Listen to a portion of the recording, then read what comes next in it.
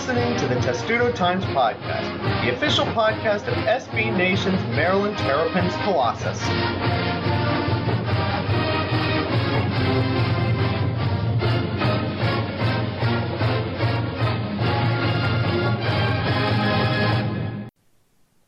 And welcome to episode 152 of the Testudo Times Podcast. We asked in the last show, would it be March Madness or sadness as we got into both the men's and women's NCAA tournaments? It's a lot more sad than happy. There's a surprise. Although my great colleagues here at Testudo Times got to experience the wonderful city that is Jacksonville, Florida. Thomas, how did you enjoy my second city? It was fun. We didn't get to see like all of it. Jacksonville's a larger place. But it is the size nice of a county, in case you didn't know that. But it was nice to go down there, and it was essentially our spring break trip, except it was also a business trip at the same time. So I think we struck a good balance there. I don't think you would really complain, though. You're covering a sport for a lot of fun, and you get to go to a place that is slightly warmer than College Park is in the middle of March. Yeah, absolutely. I mean, there were some Maryland fans we ran into there, and the fact that they won a game, it really changed the whole trip, I think, for everyone. Well, you would have been really, really sad if that Belmont shot had gone in. Well, actually, we all would have just fallen over into a collection of parts, I guess. Yeah, I think my laptop would have been thrown to the floor. I mean, Scott Van Pelt said on SportsCenter the night after the game, he was like, he paused right before the buzzer beater, the shot was taken. And he was like, I think his daughter said, like, why would you do that? He said, I don't want you to see me die in front of you. Which is a very Scott Van Pelt thing to say. I love that. That was pretty funny. Justin also went. Justin, did you enjoy Jacksonville?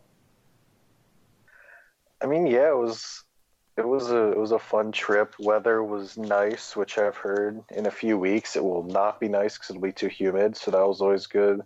Food was good, even if the basketball didn't always turn out the best way for Maryland.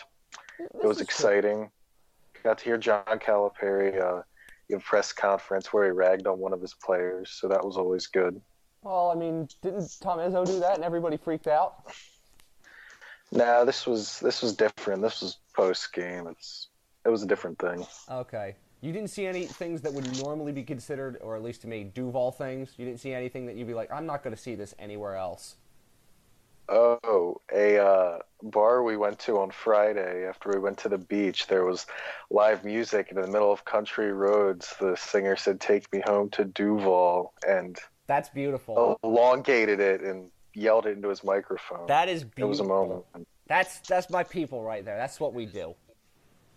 As I saw Stephen Godfrey, SB Nation colleague, tweet, in the Nashville airport, someone with a Jags sweatshirt grabbed his nuts and yelled Duval at somebody in the Nashville airport because the AFC South never sleeps. And I tweeted, well, at least the Jaguars still won the offseason Super Bowl, even though they signed Nick Foles. That's what I love in my people in Northeast Florida. It is a place unlike anywhere else on planet Earth, and I have experienced that firsthand.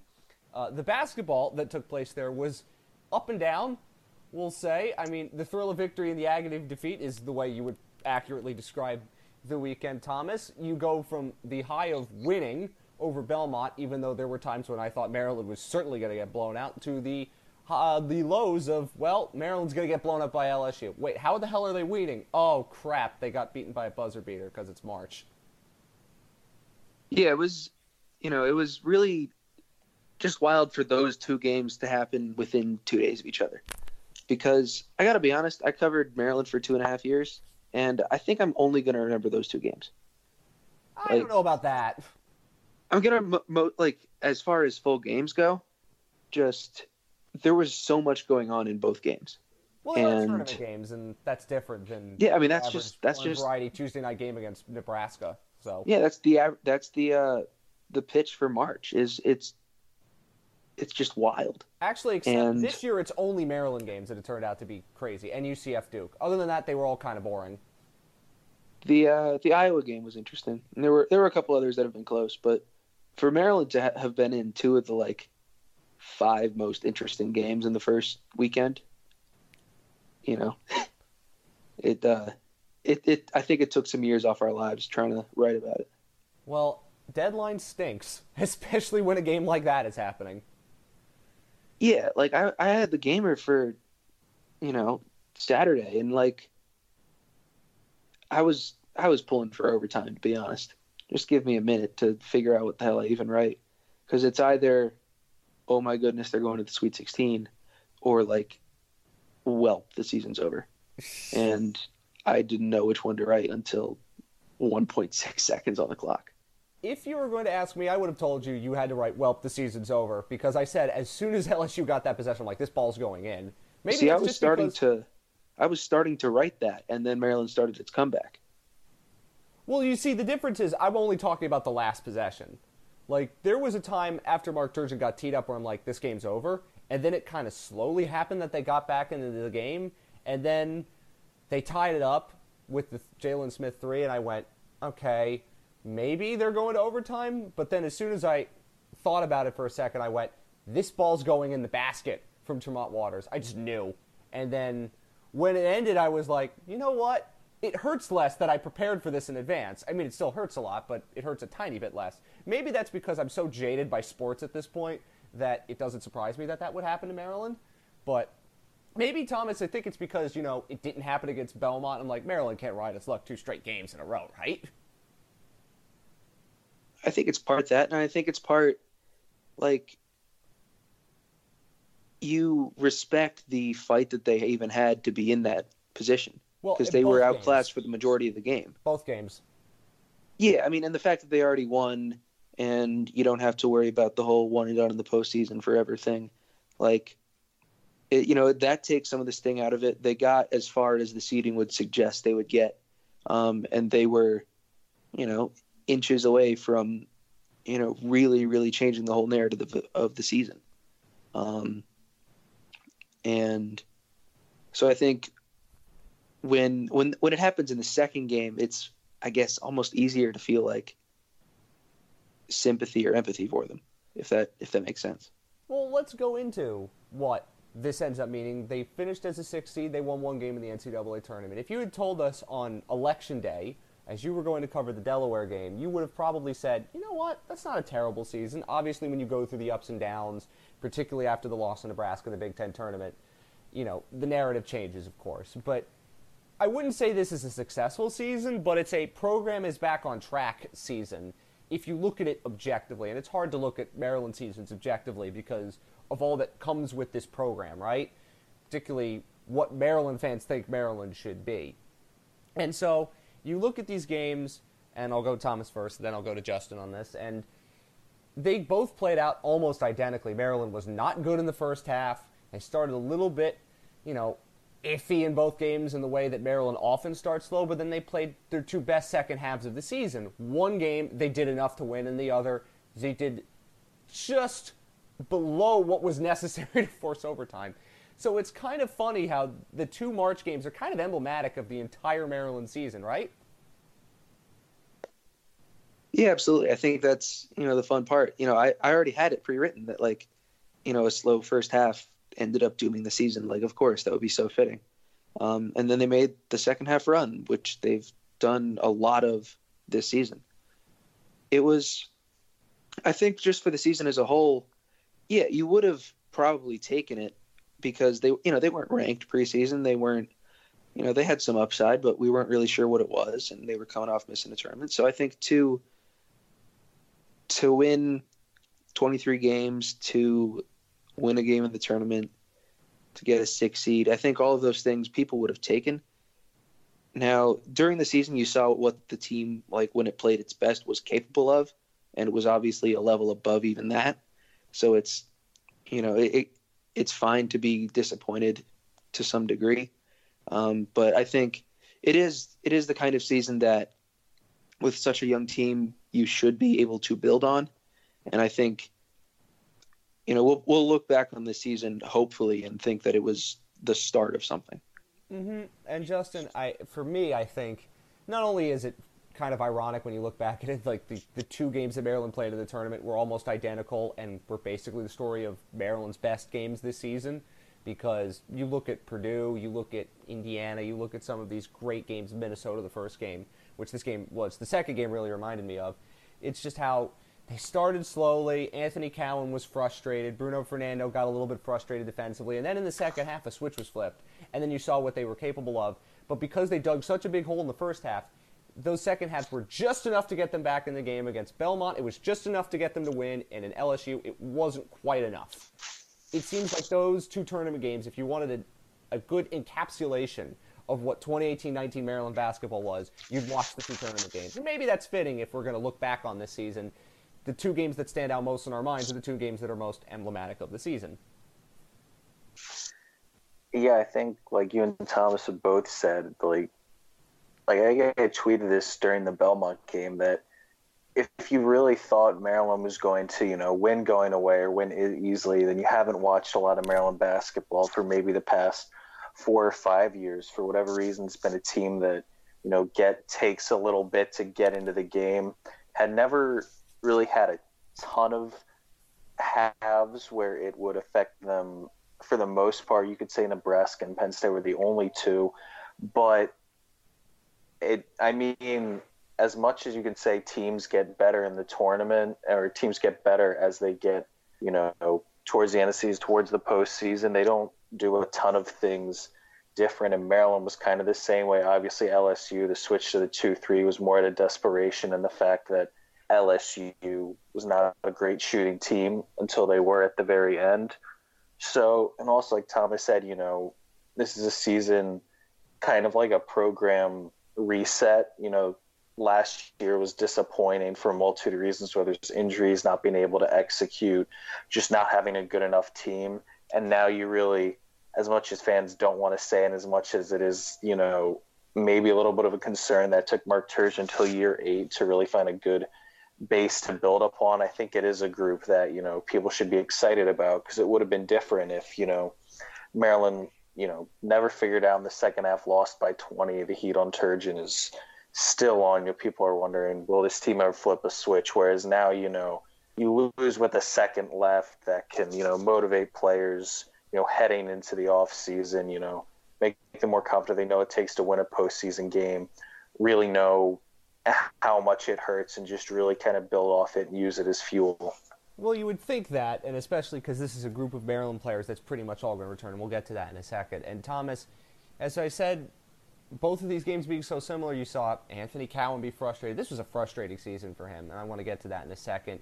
But he made shots when he had to. You saw the freshmen make big plays when they were required, and then the two biggest players for Maryland were Bruno Fernando, who played big when he had to, and Jalen Smith, who probably had his two best games in the tournament. We have a bigger Jalen Smith discussion to have in a second. So for you, in terms of just the standout, just the players and the moments that they had, I think we're all going to remember, Jalen Smith eliminating Dylan Windler, even though he had 30-plus points, and even though everybody who's watched Maryland basketball is like, oh, that kind of player, white 6'7" guy who could shoot threes, he's going to kill Maryland, and he did. But Jalen Smith eliminated him still anyway from society, so I'm sorry, Dylan Windler. Even if you get to the NBA, you'll still have to live with that the rest of your life.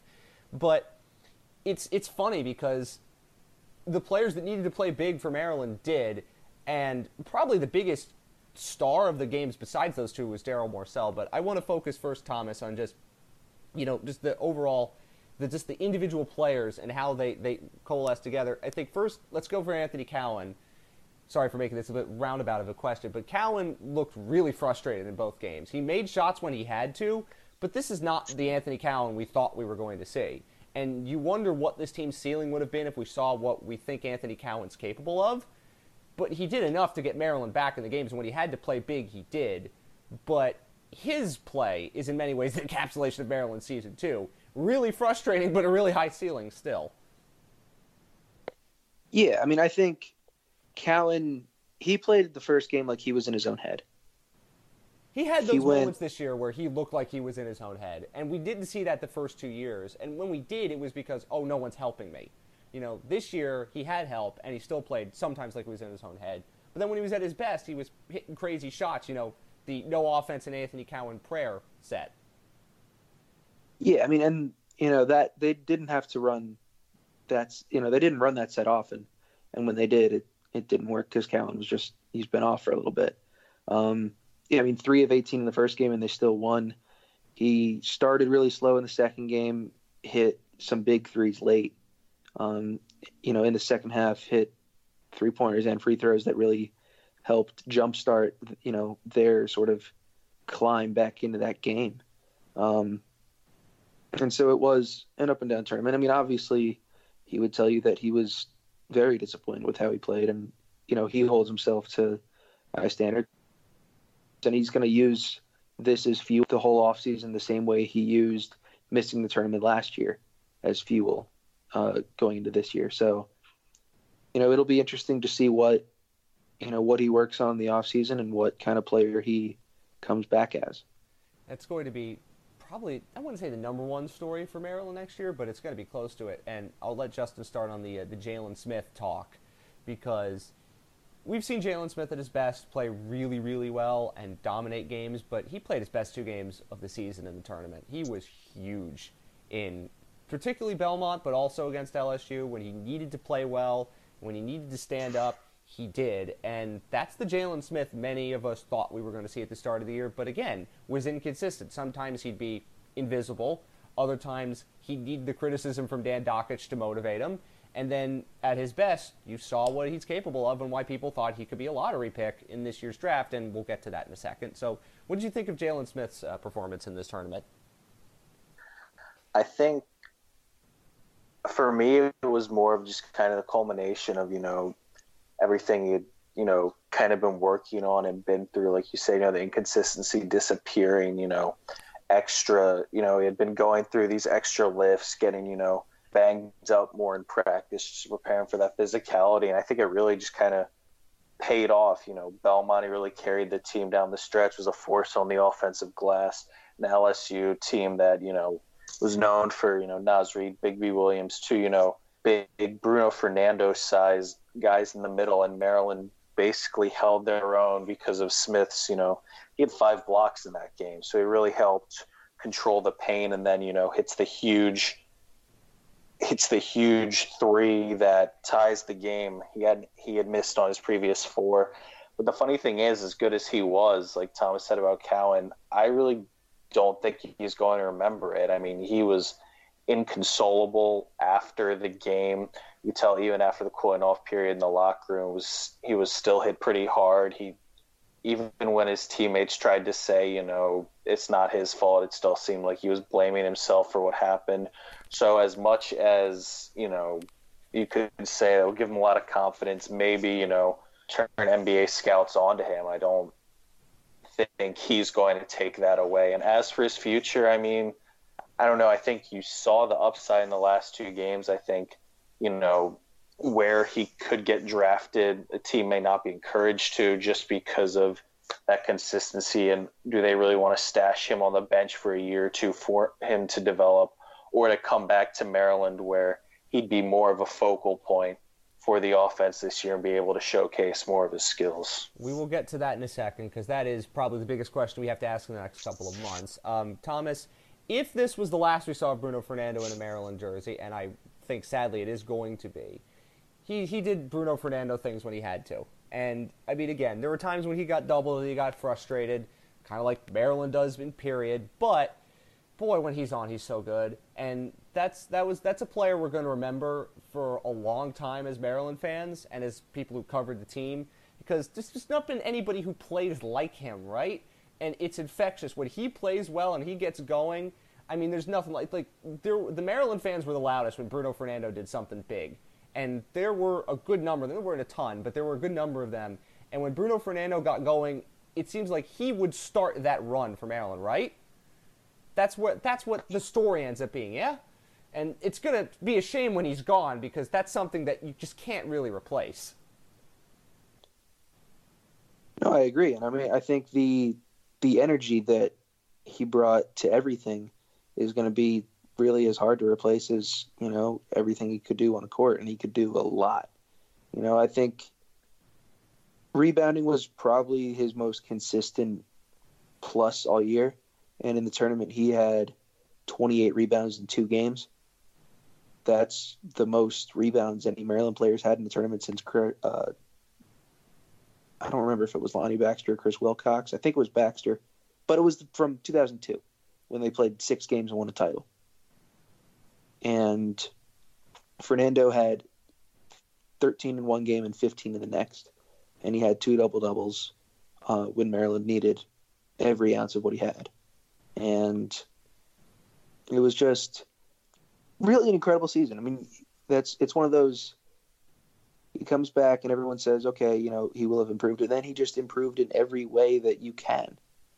And that's, you know, it's really the sort of the selling point for, you know, coming back and testing the waters and learning what you have to work on and then coming back and doing that and getting better at all those things and having it translate to individual success, team success, and a better draft placement in the coming year. That's our Jalen Smith discussion, and we'll get there in just a second. I do want to say, hat tip to Darryl Morsell, who was the underrated hero of this tournament for Maryland, not just defensively, but offensively.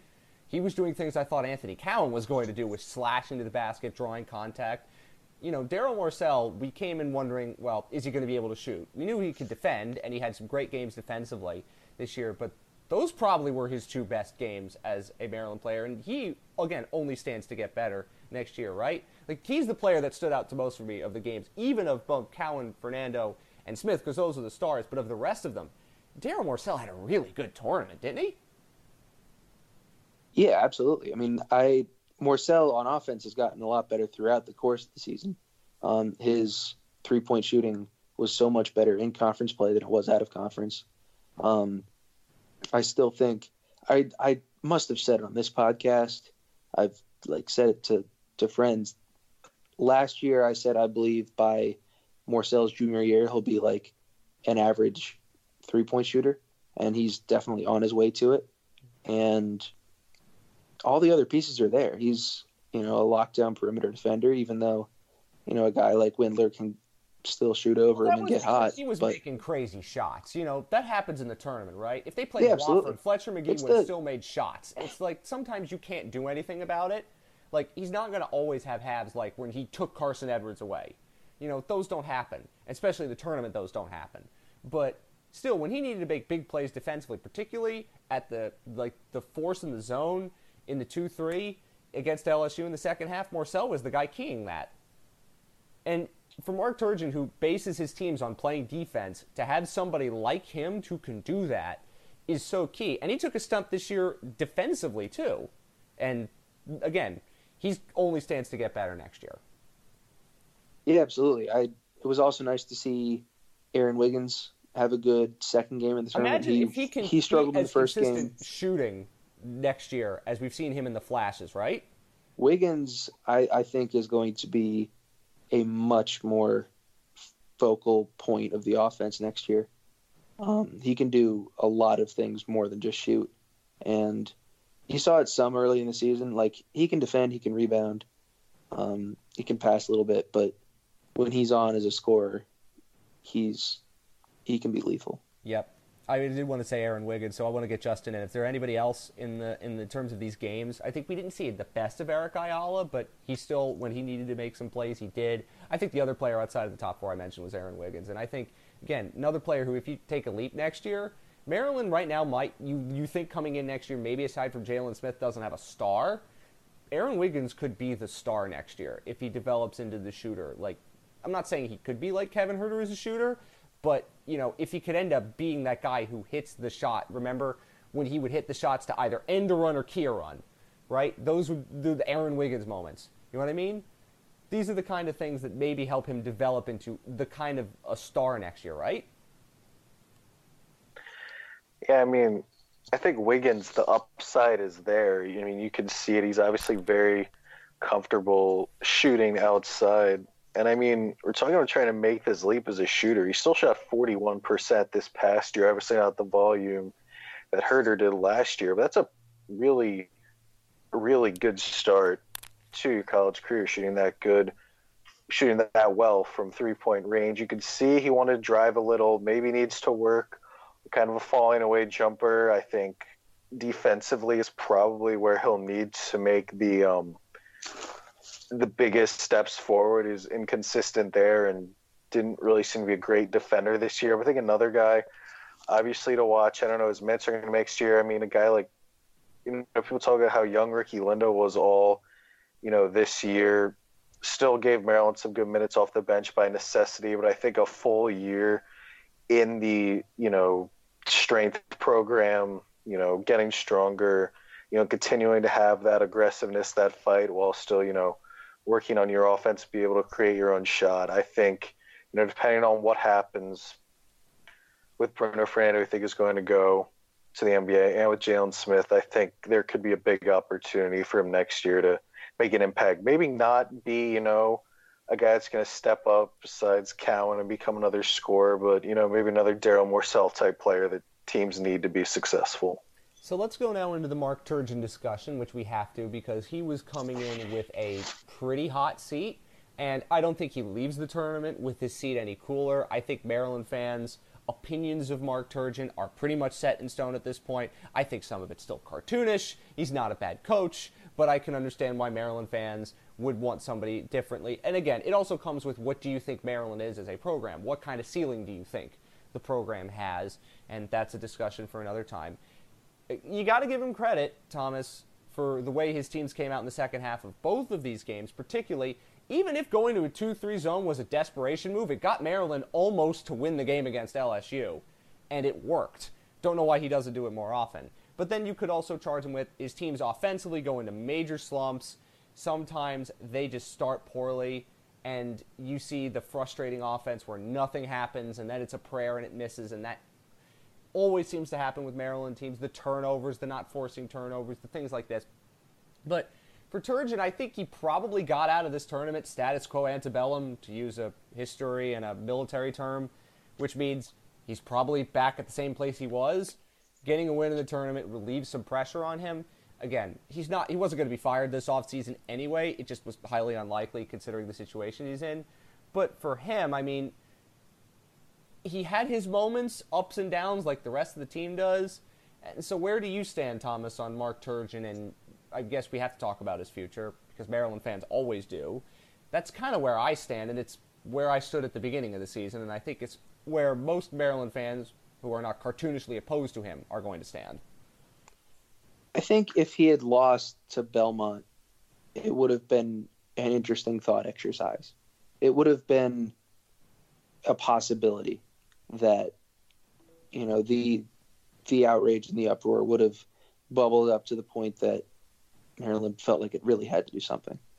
Getting the win over Belmont, he won't be fired. But at the same time, there is pressure to build on this, because, this is only the third time in 8 years he's won a tournament game, and fourth time in 8 years he's made it. He's still only been to one Sweet 16 at Maryland in 8 years. And, with the core that he has in place, you kind of need to see him improve on this. And so, the bar is higher for next year, and I think it's realistic to expect a lot of things, but I think he definitely helped himself a little bit in the tournament, I think. I think by helping yourself, you mean he got the dogs off his back, at least temporarily. He got a lot of dogs off his back, and I think the way that they played in the second game, the adjustment that he made even after the technical, which, kind of double-edged sword there, it definitely energized his team, and it also cost them 2 points, and they lost by 2. True. Justin, I want you to talk about Turgeon, because he's been around forever.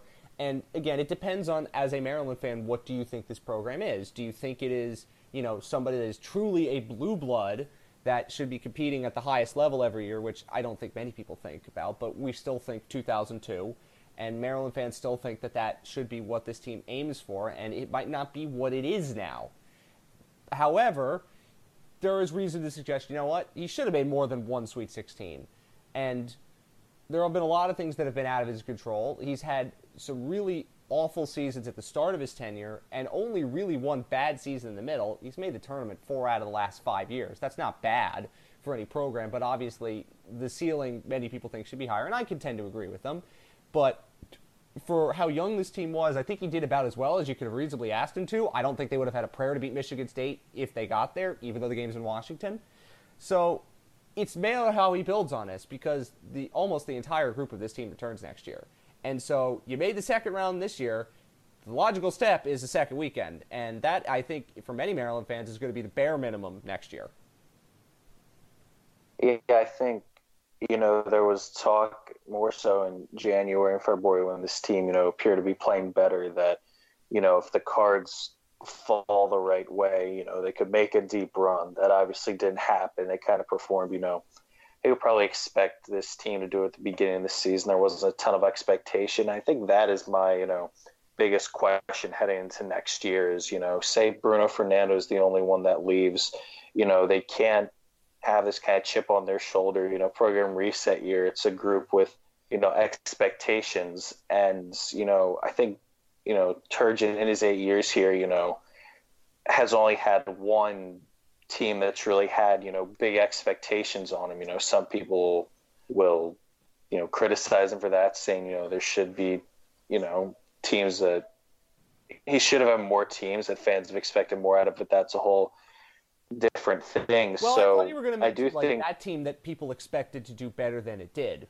which I still think that season was a fine season, all things considered. Yeah, but the Sweet 16 year in 2015-16. So that's the thing I'm most interested in is I think this team or the group coming back seems to be a little bit more together than that one. That team, I remember reading stuff, during that year, it was kind of this pressure of, we're only going to be here for 1 year. We got to make the most of it. So I think this team is set up to, be more cohesive, be better. And I still think it's going to be interesting. This year, there was pressure because people were expecting a tournament appearance, but that's different than people saying, if Jalen Smith comes back, you're probably looking at a top 15 team, to start the year, and people, hyping it up as more of a known entity than they were going into this season.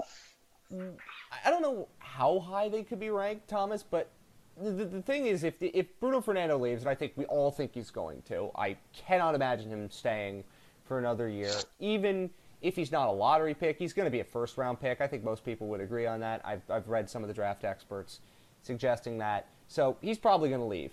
Jalen Smith is the other question, and if you ask me right now, I would say it's probably 51-49 that he stays, because if he takes a Bruno Fernando leap, then that's a massive step forward for him, and every team could want a fully fledged, Jalen Smith. I mean, Matt Allentuck, our friend, always tweets about, I hope the NBA scouts don't figure out who Jalen Smith is, because then he comes back for another year. He's going to go to the Combine. He's probably going to get told similar things, I think, to what Bruno Fernando was told. And if that happens, and he sees what his teammate this year was able to do with that second year, I think it probably behooves Jalen Smith to come back. It certainly would be great for Maryland if he came back, because a fully fledged Jalen Smith next year could be a star. But there is still that open question, is some team going to like him so much that they'll take him in the first round, and then that's an offer you can't refuse? We don't know how that works. And last year, of course, we thought Bruno Fernando was certainly gone. We thought Kevin Huerter was going to come back, and the opposite happened. I would definitely say it's better chance than 51-49 that he stays. But I do think he'll probably end up declaring and at least testing the waters. I don't know why you wouldn't do that if I was in his shoes. Yeah, I mean, really the only reason not to is that you can only declare twice. And so if theoretically, you wanted, if you were going to declare this year and then you felt like you still weren't ready after your sophomore year, then you couldn't test the waters again. So that's really the only argument against it. And I think he has seemed for a while to be on the Bruno Fernando track of 2 years. But yeah, he showed a lot in the tournament. I think if he comes back, he'll have a chance to show so much more, and that consistency. He would be the guy probably next year more in than the anything. front court next year with Fernando gone, because this was Bruno's team. Let's be honest, but it'll be Jalen Smith's teams next year if he comes back. Yeah, and he's got a really interesting game in that he is still pretty thin. He's not as thin as he was when he came in, but teams like LSU still were able to, they had a pretty clear advantage on him inside. And so when that's the case, he's able to step outside and hit some perimeter shots and mid-range shots. and he still had his own on the boards, and he swatted 5 shots on the other end. So, he showed a lot both ways, especially in the tournament. I think most of what I've heard suggests that he's at least leaning toward coming back, but I would still expect him to at least test the waters, and we'll see what happens from there. So when you add all that up, you say next year, if we assume Bruno Fernando leaves, and I would put that a very good chance he does, and let's say Jalen Smith come back for argument's sake, next year when you add the Mitchell twins and Dante Scott as the 3 freshmen, Maryland could be a 11 deep team in theory because of all the minutes they gave to the young players this year. And as I said, I don't know necessarily, Thomas, that this team's going to have a star unless someone develops into a star. I mean, I wouldn't be able to say that definitively going into the season. But this could be the deepest team Mark Turgeon has ever had in Maryland, if that's the case, right? And then you have the players who could develop into stars, Jalen Smith being one. So that's why I think the ceiling for many Maryland fans is going to be pretty high next year because they're going to be really, really deep. And you got a senior Anthony Cowan who's going to be motivated. He always finds a way to motivate himself. And, again, I don't know what the Big Ten's going to look like. It's hard to project, and we're still in March, and some of the best Big Ten teams obviously are still in the tournament. The 3 best teams in the Big Ten are still in the tournament. So we don't know where that would come there. But next year, that would lead credence to, okay, you got to make at least the Sweet 16, maybe do better, because they've got the depth, and they've got the depth that now has experience to go out and do what we think they can do. Yes, I mean, as far as, preseason rankings, I would probably expect top 15 with that roster. And I think a lot of it, just as far as how the season goes out, is on Cowan. Because, we're saying Maryland wouldn't have a star. Cowan was second team All Big Ten this year, and he would be entering his senior year. I know he's been kind of inconsistent, but when he's on, he's as good as anything Maryland has. Cowan's best games were arguably better than Fernando's best games this year. So to have him and Smith and so many guys like Morsell and Wiggins and Ayala who can take that next step forward themselves, plus I think the guys that they're bringing in have the skill set that kind of Maryland needed this year. They needed a little bit more from the bigs. And also this, we haven't even mentioned Sorrell Smith and Ricky Lindo, who got so much better during this season. So, I mean, that's, the kind of thing we're looking at a team that, it would be 10, 11 deep. And, Maryland just hasn't really had that. That was going to be, that's the insane thought next year is even if you don't have a star, the depth like Florida State has, I'll give you an example, that's a really deep team. That can get you places, even if you don't have a star. And that's where I think many Maryland fans are going to be excited about that for next year. Justin, what do you think about that? Because you look at the roster and you think, well, you lose Fernando, but the only other guy you lose is Even Bender, and he didn't play all that much. And the guys you're bringing in are guys who you could ask to do things, but won't be relied upon the same way Maryland's had to rely upon freshmen the last couple of years. That's the good combination. That's a combination Maryland hasn't had in 3 or 4 years. Yeah, I think like Thomas said, I mean, if you bring Jalen Smith back, it is the potential to go 10, 11 deep, which who knows what they would, but it's great to have those options. And even if, say Jalen Smith has a, test the waters, has a great, just great in workouts and decides not to return, obviously the expectations are, lower, but it's not like it's not a team to, build off of. I think, with the guys they bring in, Mark Turgeon has taken, teams to NCAA tournaments with more unbalanced rosters. So even if they do lose the 2 bigs, there still is something there. I think you'd have to try to have a more defined role for Anthony Cowan. I think, going back between on and off the ball didn't really help him. But then again, I mean, you've had teams, teams Melo Trimble's freshman and junior year really had nothing down low, and they went to the NCAA tournament. I think, the team coming back next year with Cowan, guys like Wiggins and Ayala, there'd be more weapons there for him. So I think still, even if Maryland loses more than Bruno Fernando in the offseason, there's still, it still should be, positive thoughts going in for a potentially good year. There are next obviously year. transfers, things could happen, but I think that's where most people are going to leave Maryland basketball heading into a really potentially good year in 2019-20. We will see how, of course, it plays out. There is a lot to get to, and of course, stay here for all your coverage on Bruno Fernando and Jalen Smith and the draft and things of that nature. We will, of course, cover that as the stories do progress. As I said, I think Fernando's going to leave and Smith is going to stay, but that's just a guess right now, and that could obviously change later on. Now we got to get to the women, who I was not expecting Thomas to have to say the same thing I would say about the men, but that's 3 times in the last 4 years they've gone out in the second round. Last year was somewhat excusable considering the depth things that they had, but this is the second time in 4 years a lower-seeded, what you would think wouldn't be a great Pac-12 team came in and beat Maryland on their home floor in the second round. That's a sour taste going out. Yeah, and the third time in 4 years, it was a lower-seeded Pac-12 team, period, because the other time was in Bridgeport. Well, I mean, Sabrina Ionescu, let's be honest. Before we get into saying that, I mean, Sabrina Ionescu is insaneliest of insane. Yeah, and that tournament was her breakout, and the 2016 tournament turned out to be Kelsey Plum's breakout. And honestly, I have no idea what to expect from Michaela Onyenwere going forward here. Well, I guess we now have to pay attention. I mean, she put up 30 points against Maryland. Like, that's not easy to put up in a college basketball game. On the road in the NCAA tournament, and your UCLA in Maryland. Yeah, I mean, their whole top 3 just really, really balled out in that game.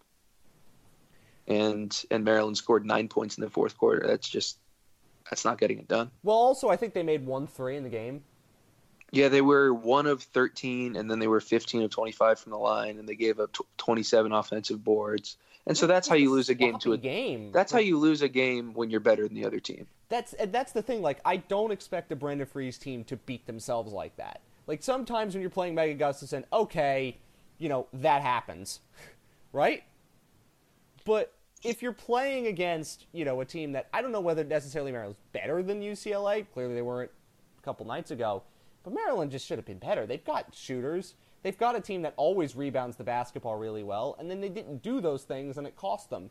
And it's fine margins that cost you in the NCAA tournament, and it's fine margins that's cost them 3 of the last 4 years. And I don't think you're going to go in with a sour taste, because they still won another Big Ten regular season title, nearly won the Big Ten again. They're still really good, and next year they've got an insane amount of good freshmen coming in, and Bree Frazier's the only senior on this team. So it's not as if, this is the end of something, it's the beginning of something, but it's still kind of frustrating, right? It's definitely frustrating. I mean, I think for me, a part of it, and I don't know how much of this even was the players. I didn't feel like asking them would have done anything, but a win there and you get to play UConn. And, UConn is, they're a 2 seed this year. They're still like a lot of people's tournament favorites, and they're really, really good. And it's not going to be easy to play them in Albany, but, I think that's a game that, Maryland kind of deserved a chance to get that exposure, play on that good of a stage, and take on that kind of challenge. And for the second time in 3 years, they've lost 1 game before getting that opportunity. I think that's a lot of, for fans at least, a lot of the frustration in that. That was a good crowd on Monday night too. It was pretty good. It's a very Maryland crowd, because anytime it might be made a somewhat bad call, there was booze everywhere. Yeah, I might have been a little thrown off because we're right on the court during the tournament, and so all the noise kind of comes down at me. But it sounded like it on TV. It was loud. Crowd. Yeah, it was pretty loud. It wasn't, it probably wasn't the biggest. It might have been the biggest crowd of the year. I've seen bigger crowds for women's games. I mean, if I'm talking about a women's game that for Maryland, when they had UConn come in and the whole building was sold out, I mean, you're not. Yeah, I mean that's the only sellout that you're going to get. But I mean, even then, I think that they had. There are a lot of great atmospheres in women's college basketball. Like, you watched them all in the tournament. Maryland doesn't get that because they play in such a huge gym. So what's a good crowd doesn't seem like a great crowd because it's a big gym. But that still sounded like a really good crowd in that game. And they were trying. They were trying to push Maryland over. And it just didn't quite work. And it's frustrating because it's like, I don't know whether Maryland would have beaten UConn. Probably not. But having them play UConn in a game like that would have been really helpful for all the players that are coming back. Because that would have been like a huge amount of motivation to be like, we can be that next year. They don't have that, and I don't know how much it's going to matter. Tune in a year to find out. But maybe that's where we're left with the most sour taste, is we don't know if Maryland could have competed on that level. And next year they're going to be expected to compete on that level. I think that's fair. I mean, the post game, it was a lot more heads held high than I was thinking. Well, because you just come off a depressing buzzer beater loss 2 days earlier. Yeah, and I think a lot of it is everyone knows that they're going to be back and they're going to be better. And I think legitimately they probably just felt like they didn't deserve to win that game the way they played. As much as it stings, they're just like, yeah, no, we weren't good enough. Time to go to work. And the group that goes to work is going to be a lot better. One of the things Maryland just didn't really have this year was a star point guard, and they haven't had that the last 2 years. Shanice Lewis is the only sort of traditional point guard they've had, but she doesn't start. The big two stars are like 2 threes. Like Kyla Charles is amazing, and Taylor Mikesell, you've heard because you've watched the Maryland basketball game about how much she shoots. She didn't shoot well in this game. They're stars, and then you give them a point guard. How about one of the best backcourts in the country? If you could point guard with those two. Yeah, the number 1 point guard recruit in the country, just slide her right in there. That's like if you could order something like a prescription for this year's team, it would be that. You're not wrong. And the other thing is Megan Gustafson is a senior, so Maryland will not have to deal with her next year. Yeah, I haven't even looked at the rest of the Big Ten. It was kind of up and down this year. I think a lot of the better players were seniors as well. So here's the other thing for this year in the tournament. Maryland was not the only 3 seed to screw up at home. Iowa State and Syracuse also lost. So it's not as if this year it was Maryland's the only one. And last year the only 3 seed to make it was UCLA. Isn't that funny? I mean, like UCLA for being a 6 seed, they have made it to 4 straight Sweet 16s. This is not a slouch of a program, No, not at all. So, I mean, it stinks and it hurts, but I don't think we reasonably expected Maryland to beat UConn, but, you would have liked to have seen them get that chance. And I think that's what most of us would have liked to have seen, and we aren't going to see that. But this definitely feels like the beginning of something for Maryland women's basketball. And next year, if it all coalesces, because, of course, freshmen don't necessarily have the same impact in the women's game as they do in the men's game, you're looking at a really good team next year. I'd love to see how they schedule, too. Like, who does Brenda Frese go out and get? I don't know, Thomas, if you know anything about that at this point, but, I mean, if they could schedule heavy, and they're going to schedule heavy, I'd like to see them do that, see how great they could test themselves. Justin, do you have any thoughts on the women's team, because you covered them before? Yeah, I wasn't able to. I watched probably most of the second half. I had some other things I had to do, but I think it just kind of, was microcosm of Maryland's whole season, is that they were, when they were, locked in, they were really, really good, but could never be at that same level for a full, as Brenda Frese likes to say, play for a full 40 minutes. I mean, you see, the Shanice Lewis steal buzzer beat at the end of the third. Most teams playing at home, that's a big, motivator. They're going to carry it out, step on UCLA's throats to start the fourth. And Maryland just didn't do that when you factor in the missed free throws and the fact that, Maryland just kept getting crushed on the offensive glass. It's kind of a big, recipe for a loss. The thing is, too, is, just kind of reading some of the people who cover the game on the national level, like UCLA, even though they didn't have a star like Serena Ionescu for Oregon or Kelsey Plum for Washington, this is not a traditional 6 seed. They started the year 9-9. They're now 13-3 in their last 16 games. So they get in a 6 seed because of, the body of work. But if you had,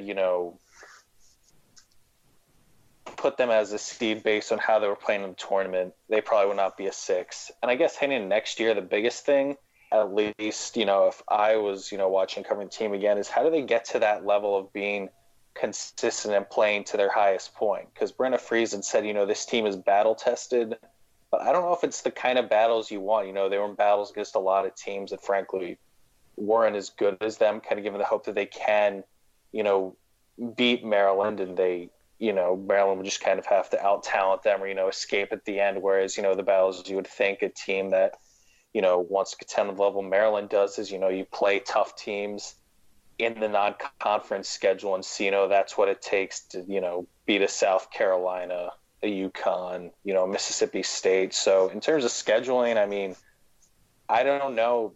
I think they can definitely schedule better. I know Maryland has like a weird, they end finals later, so that can be a thing for the non-conference. But even then, like, I think this year too, they got kind of unlucky with some of the teams they thought were going to be good, weren't as good. But you don't need to play, Coppin State, Loyola, UMBC every year. Maybe play one or two, and because it's not like, this isn't, the East Coast isn't great for women's basketball. There's not like there aren't mid-majors who you can't, go out. You can go out and play, Buffalo. I mean, Princeton's in the NCAA tournament almost every year. I mean, even the team they played in the first round, Radford, that's a top 100 RPI team. I mean, there are teams like that you can find, even if you can't get the best of the best, you can continue to find teams that have that goal of winning their conference and, going to the NCAA tournament that kind of have the same mindset that Maryland has, and they don't play a ton of teams like that, at least before Big Ten play. That's a good point. And sometimes they do schedule really well, but then it's the balance of that. I mean, they went into South Carolina and destroyed them, and South Carolina did make the Sweet 16 this year. But so it is an unfortunate end for the women, but it definitely feels like the start of something rather than the end. Football, there are football things we need to talk about, and I believe spring practice started, and Maryland had its pro day. So, Thomas, what happened in both of these things? I have not been thinking about football recently, and it's probably a good thing for my own health. Yeah, I mean, I just started thinking about football again the other day because, all of a sudden, it's spring practice time. We're still a long way from finding out really anything about anything with Maryland as far as the 2019 team is concerned, because there are none of the recruits enrolled early. And so this is just all the, sophomores and juniors and seniors from this year's, or freshmen, sophomores, juniors from this year's team. But, and also two of the grad transfers, Josh Jackson and Tyler Mabry, like they're still at their other schools. So it's not anything close to the full group, but, we're getting a little sense of it. Loxley's saying good things. I think really just the interesting things of note are that Sean Savoy, who was a wide receiver at Virginia Tech and transferred in, he was actually switched over to corner when he came in. Tino, and that's where he's too. Yeah, and that's where he's been lining up. And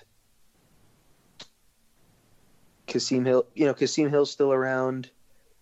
Loxley just by that? No, I think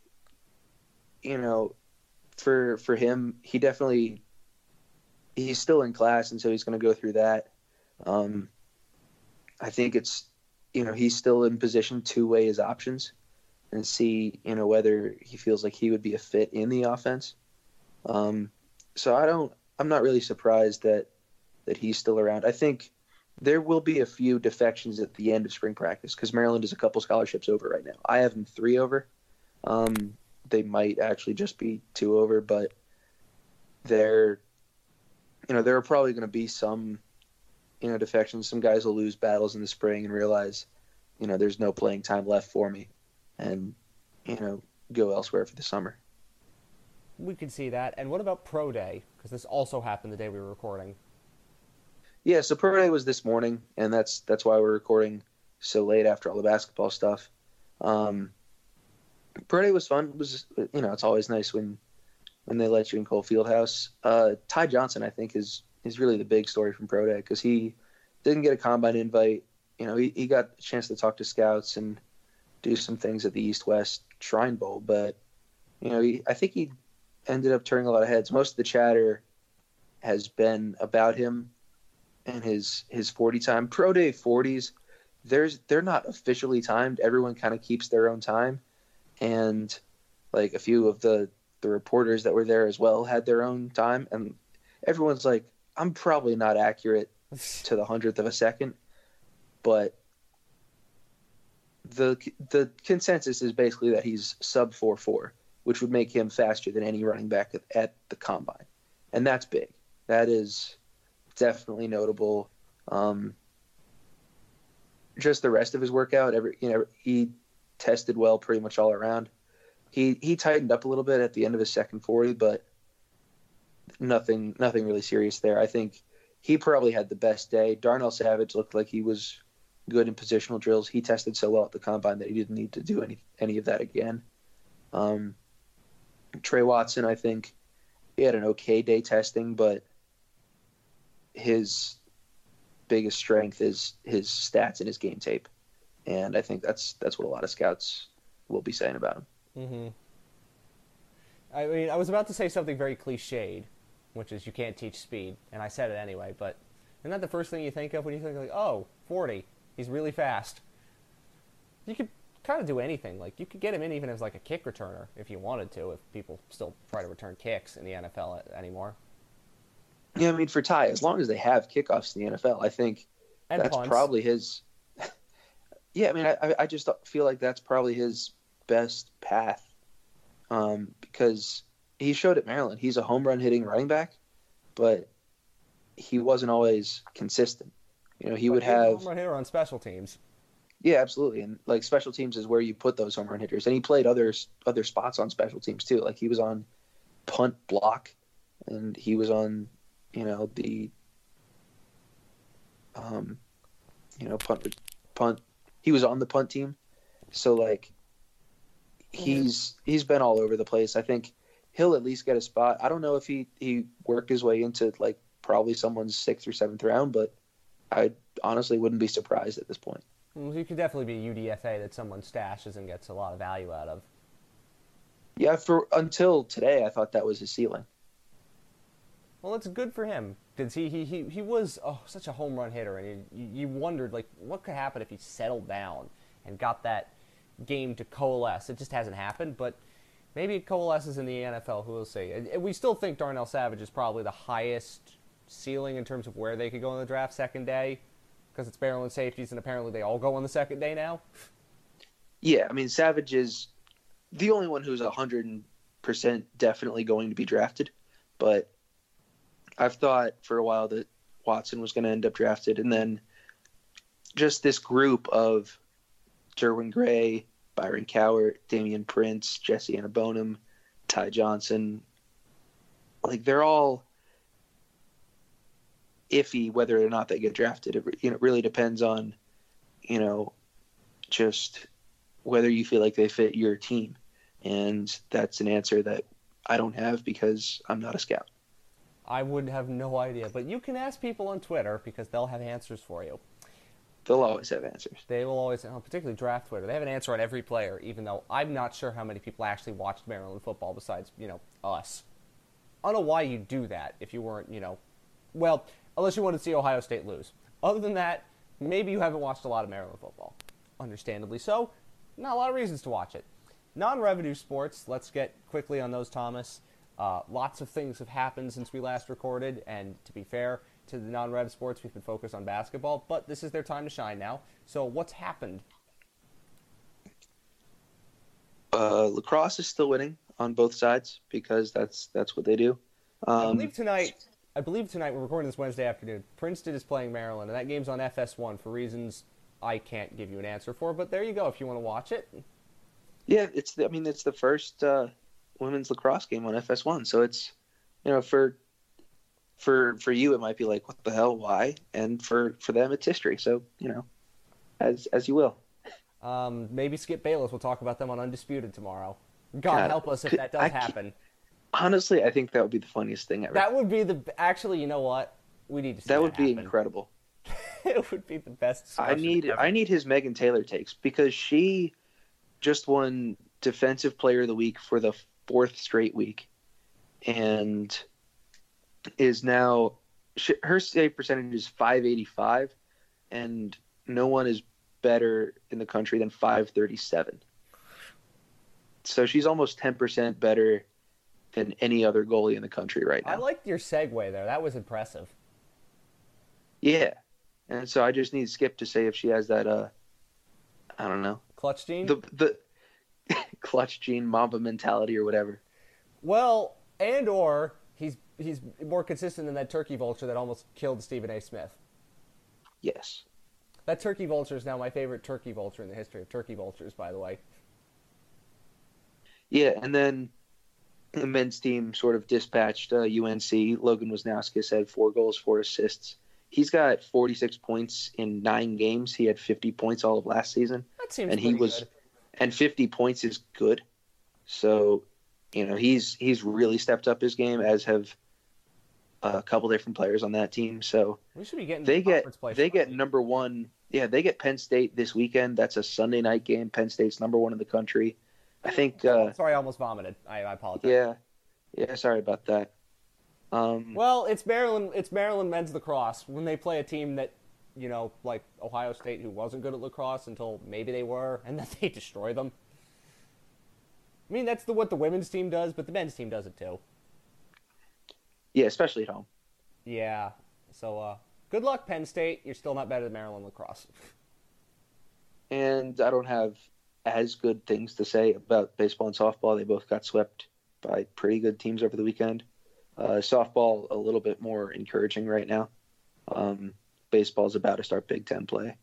Probably the last bit of news here is that Yosef Hamida finished 6th in the country as the heavyweight. So he is an All-American second straight year. So you mean Maryland's wrestling program? He is Maryland's wrestling program, yes. And now he's about to graduate. So what does Maryland have left? Nothing. They don't even have a coach right now. True. Like, no one who's left on after this year's senior class has ever been to an NCAA tournament as an individual. So we'll see what happens. Also, better news, gymnastics is 28th in the country going into the NCAA tournament, which means if you're top 28, you get to avoid a play-in round, because they have top 36 get in the tournament, top 28 avoid the play-in round. So that was a goal that they set at the start of the season, and they accomplished it. So so that's there. Good for them. Mm-hmm. Good for them. Did I miss anything? I don't think we did. Nothing really big.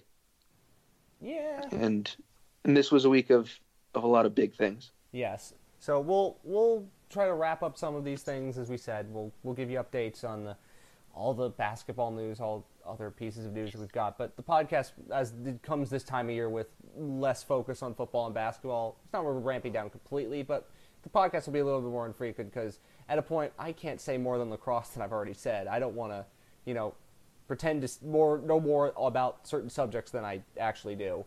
So, anyway, Justin, did I miss anything that you wanted to say, or?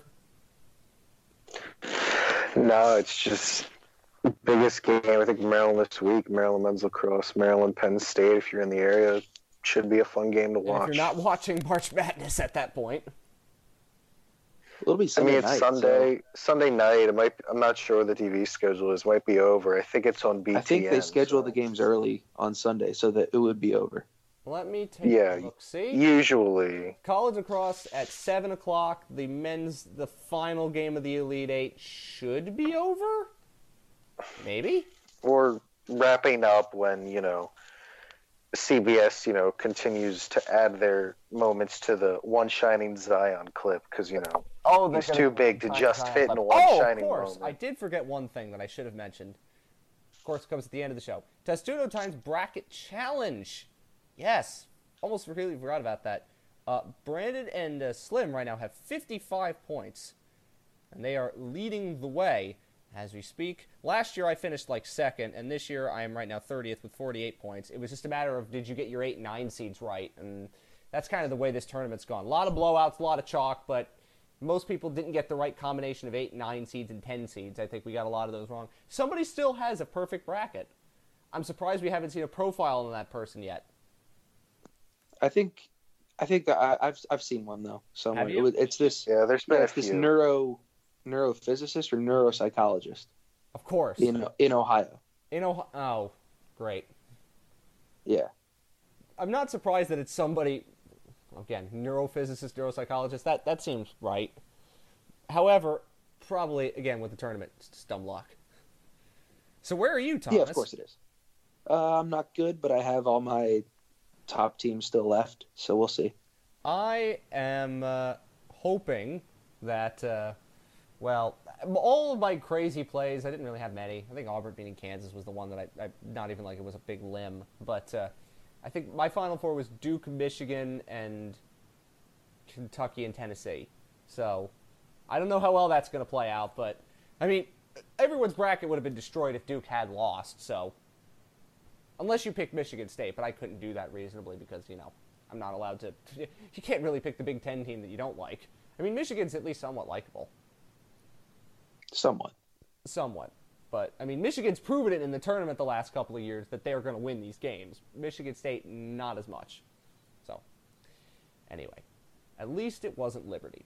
Anyway, that is the end of this show. Thank you very much for listening. We will be back soon with non-Rev sports and updates on the bracket challenge. I think that's what we're left with. Unless something else crazy happens. Maybe it does. It's Maryland sports. But until then, of course, go Terps.